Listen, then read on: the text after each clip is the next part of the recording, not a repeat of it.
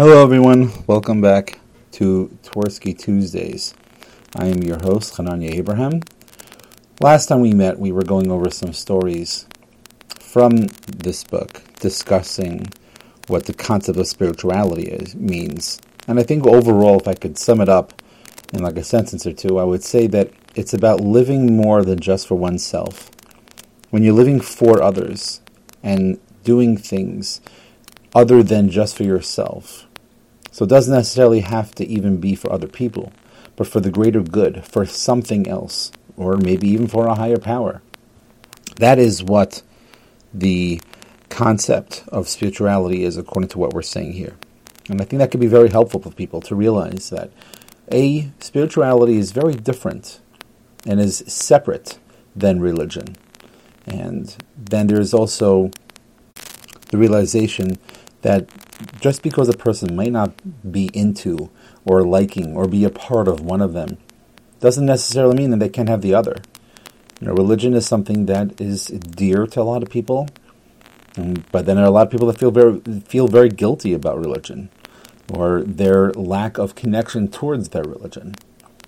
And that could be a totally separate topic for us to talk about at a certain time. But for right now, we're dealing with the concept of spirituality and happiness. So continuing on over here with where we're up to. We're on page 23.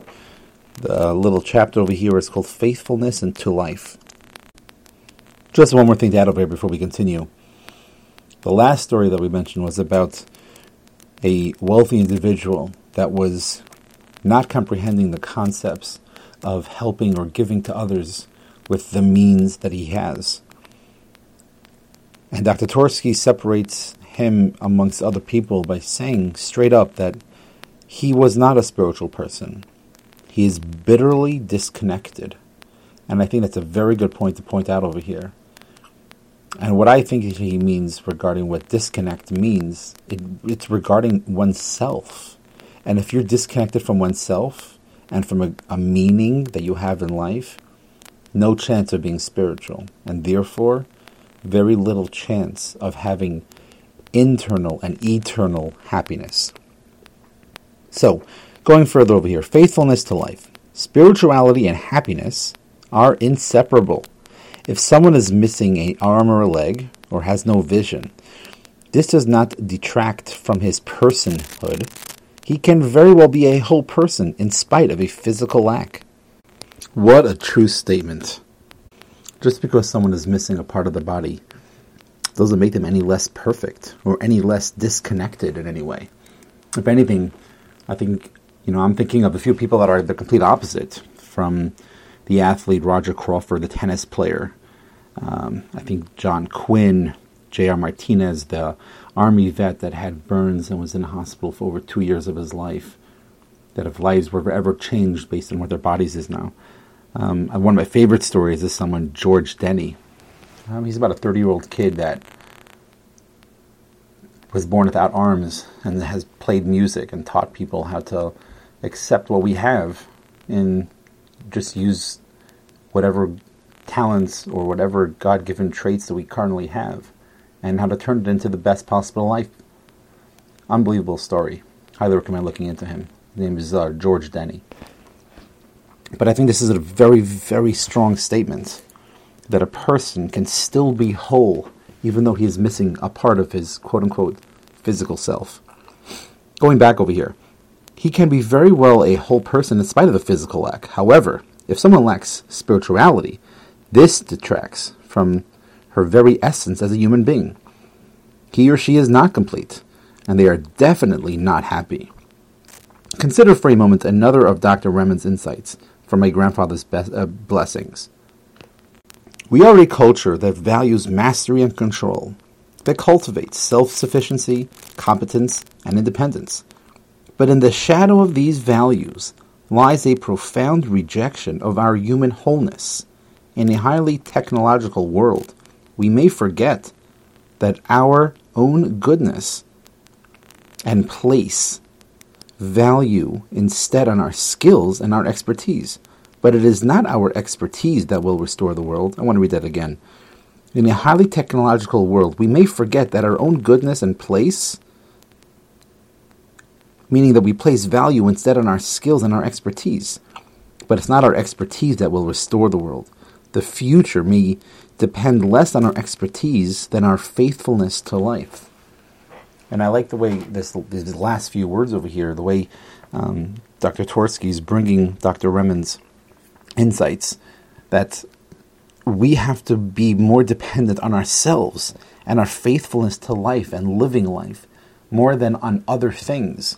I think this goes beyond just technology, but it's in things in general and not on ourselves. The concept of happiness, the concept of faithfulness to life, the concept of spirituality, all of these things are internal, are within the person, which I think is the ultimate message over here. Continues Dr. Tversky. Faithfulness to life. Faithfulness to bringing the person we were created to be. Faithfulness to living our potential. This is the essence of a spiritual person. Someone who is in the process of becoming the best person he or she can be. Let's just take a moment to meditate on that.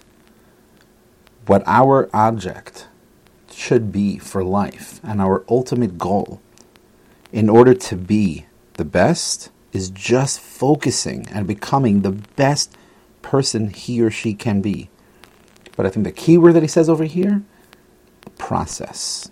It's not underlined over here. I'm underlining it in my book right now. But I think that's the key word, the process, the journey, how to get from point A to point B and then to point C as I'm striving higher, as I'm trying for more. What's that process? That itself is being the best person you can be. That journey is key for a person to be the best. Many people have some spirituality, but not enough to satisfy the spirit. To be truly happy, we need to be continually in the process of exercising and implementing the elements of the human spirit to the best of our abilities. Again, very important words there. To the best of our abilities. We don't necessarily have to save the world, cure cancer, or any other disease that might be out there. Obviously, those are important things. But maybe what we are supposed to be doing is focusing on the task at hand. No matter where we are in the world, no matter how old or young we are, or where we're holding in life regarding our education, or our relationships, or our financial independence. We have to focus on what's right in front of us to be the best versions of ourselves in that situation. True happiness, continues Dr. Tversky, and true spirituality comes from being the best human beings we can be.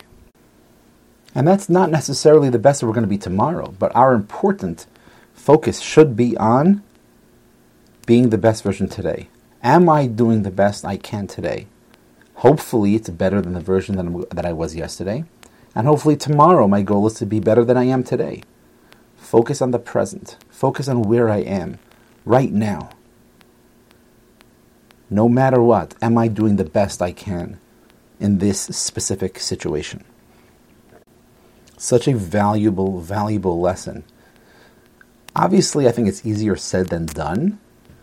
But I think when a person just focuses on where they are, so even if a person is on the side of the road with a flat tire, and you have to be at a certain place at a certain time, or if a person gets to the airport, flight's delayed, well, hopefully we even get back to flying the way we used to. Or a person is in a situation where they're locked out of their house, or in a hospital visiting a sick one. What am I supposed to be doing in this situation? How can I be the best version of me? When I'm doing that, I sort of create this shield around me of me being the best version of me. And that will go ahead and be able to be seen and felt by others. Sometimes not right away. But when we hold strong in that, and we have the confidence in ourselves that we are the best version today that I could possibly be, that itself will start, that emotions will start dissipating and being felt and actually smelled and beyond others in a way that can be so beneficial to what this concept of happiness and spirituality actually is. Thank you for coming to today's podcast.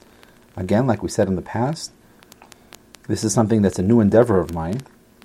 And I'm always looking for ways to change and grow, and how I could be the best version of myself in this recordings. So I encourage everyone to please contact me via email at koshercounseling@gmail.com. Any questions that you would like to be answered, any thoughts or comments or critiques or constructive criticism as well, please contact me